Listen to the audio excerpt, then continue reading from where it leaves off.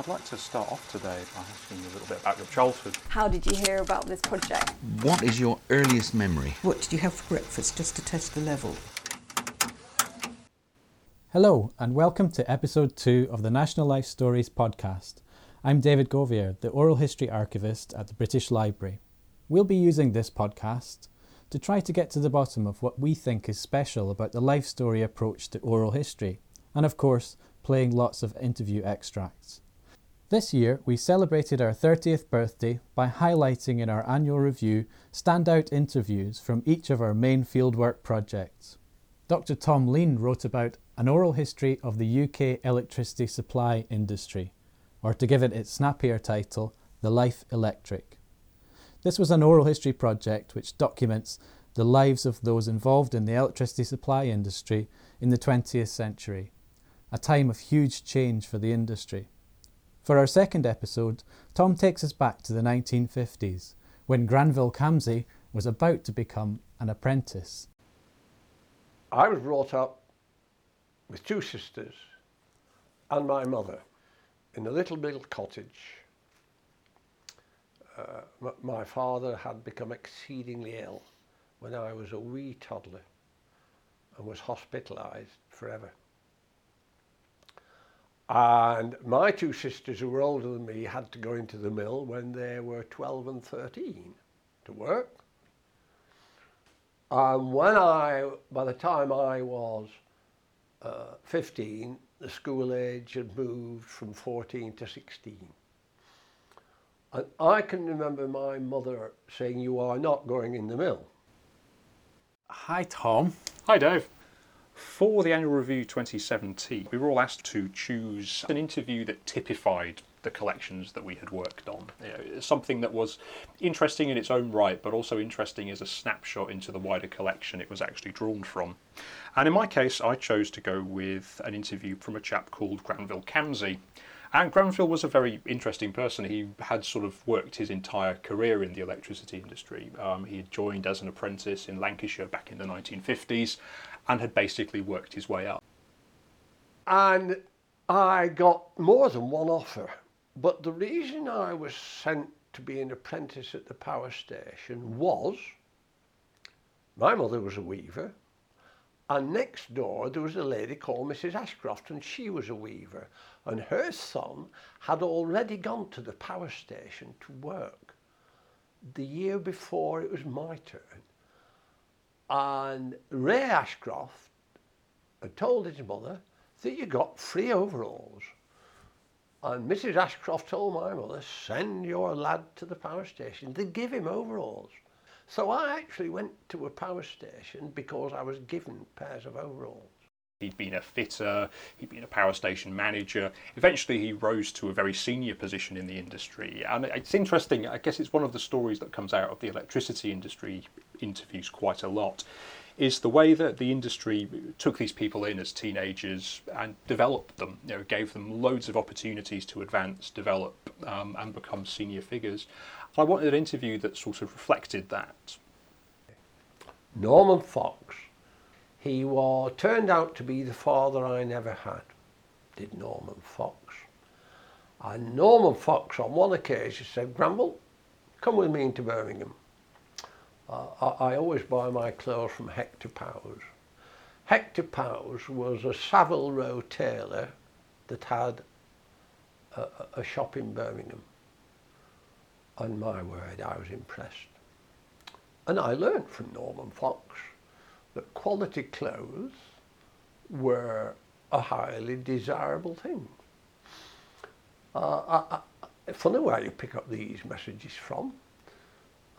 And I became a snazzy dresser, you might say. And of course, in the financial world, in the city, in privatisation, in Hong Kong, you better dress the part, haven't you? And I always have. So I started by being very proud of my overalls, and I finished up as an executive being quite, comfortable in quality tailoring. Looking back at the time in the 1950s, it was an industry that was growing enormously.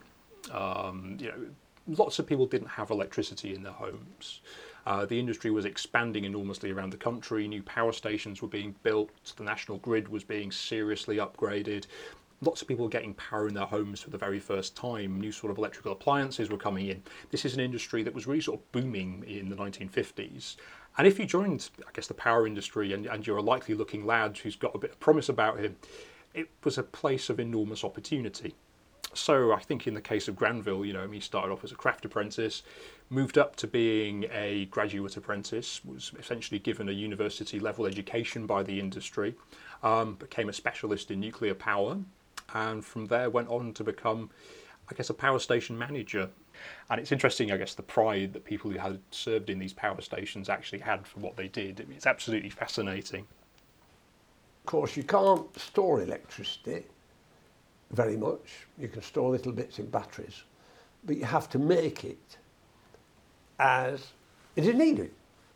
And so you needed a dynamic, minute by minute process where you could bid the price of your manufacture into the marketplace.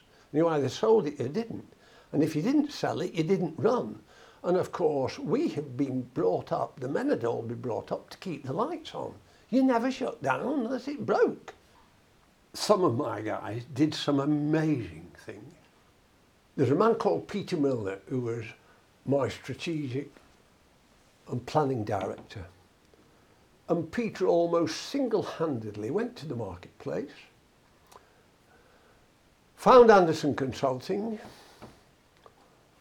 designed the bidding process. So we had to take all the blue-collar workers through this point of understanding that if you ain't got a customer, you're dead. And I guess one of the other sort of reasons I chose these particular little clips was because, to some extent, they tell you a little bit about the value of the life story interview. Granville, for instance, talks for how he felt about the industry giving him all these wonderful opportunities and entering an industry that was at the time owned by the government, very much heavily unionised. But the good side of that was that there were lots of benefits for the people who were working within it. The bad side of that was, from the manager's point of view, it really constrained what they actually could do. And that's, I think, one of the benefits you get from the life story interview. You don't just get this little narrow snapshot of a particular time and place. You get this broad sweep of issues, this ability to contrast and compare different time periods across a particular person's life. I see. I wave my arms around a lot when I'm doing this, don't I? Yeah, you do, yeah. Oh, it's terrible. As long as you're not knocking the mic, that's fine.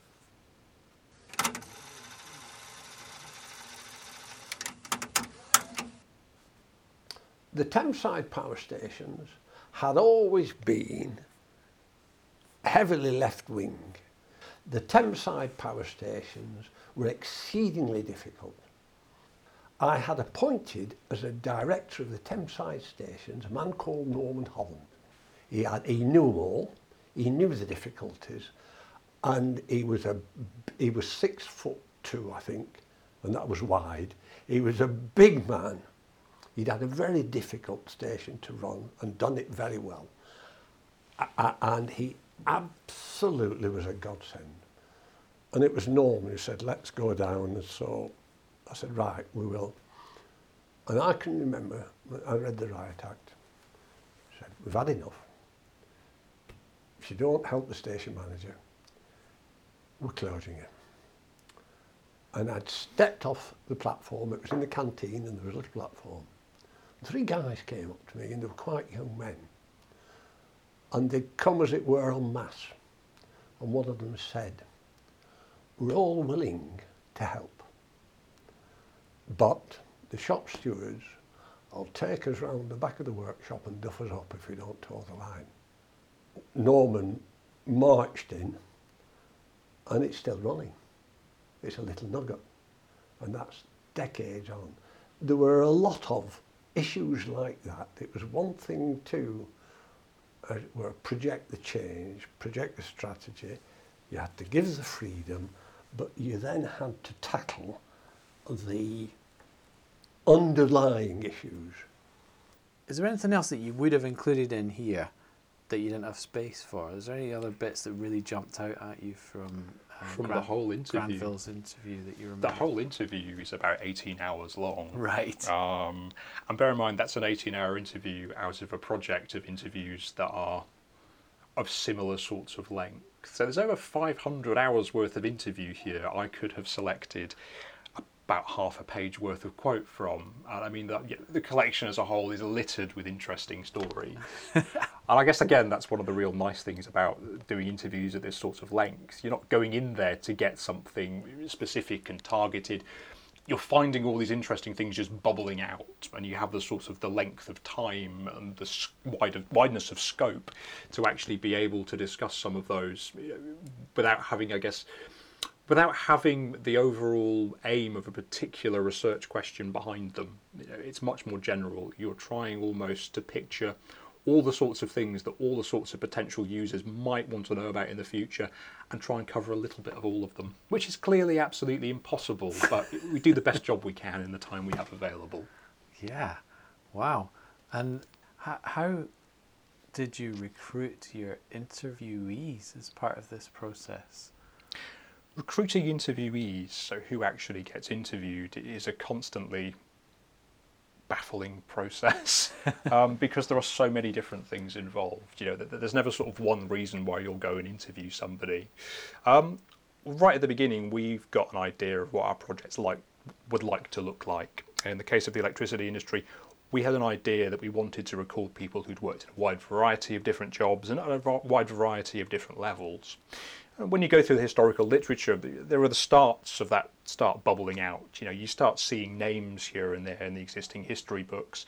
You read around through the newspapers. You do a little bit of archival research, possibly. And gradually, you sort of start fitting them into your big plan of what this project looks like.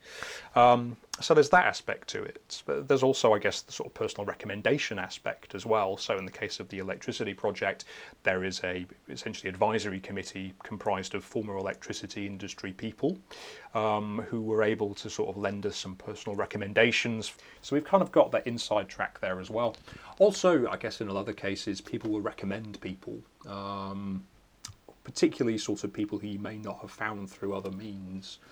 People whose names are lost to history. It doesn't happen so much on the electricity project, but when I was working on the science project, this is basically how we found people like lab technicians. You go and interview the scientists, and they say, oh, you should go and talk to Barry or Frank or whoever was my lab technician. And you think, oh, okay, maybe. And you sort of gradually sort of build up, I guess, a wider network of potential interviewees from the research you're doing and the people you've already talked to. I think oral historians sometimes call it snowballing, the idea that you chuck a snowball down a mountain and it's a little snowball and it starts picking up more snow as it rolls down. Well, it's a bit like that, but we're sort of chucking 80-year-olds down the mountain and they're picking up more 80-year-olds as they're going down.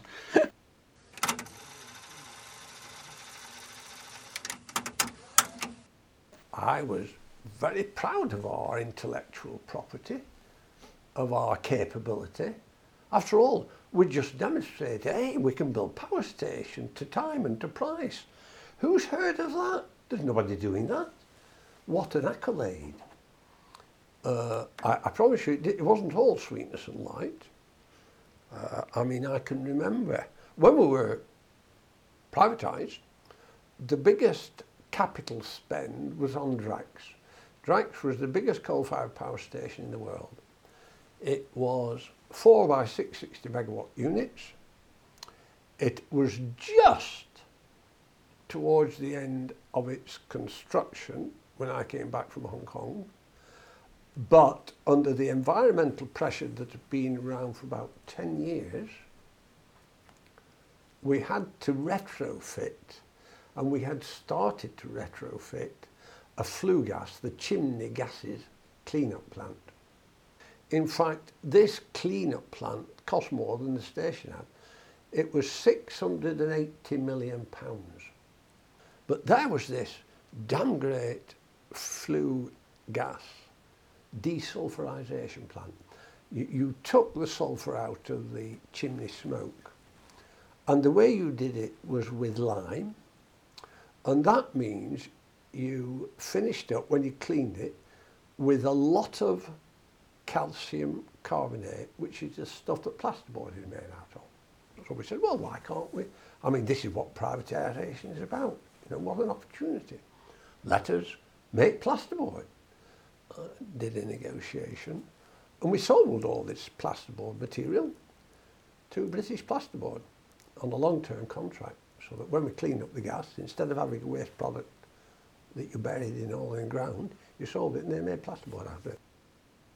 So what happens next then? I think you're coming towards the end of the electricity project. I sit there in old engineers' houses taking down their memories onto a little recorder. I mean, I then sort of deposit them with the archivists at the British Library, and it gets sucked into this fascinating archive process that I to be honest, have never completely understood. Oh, really?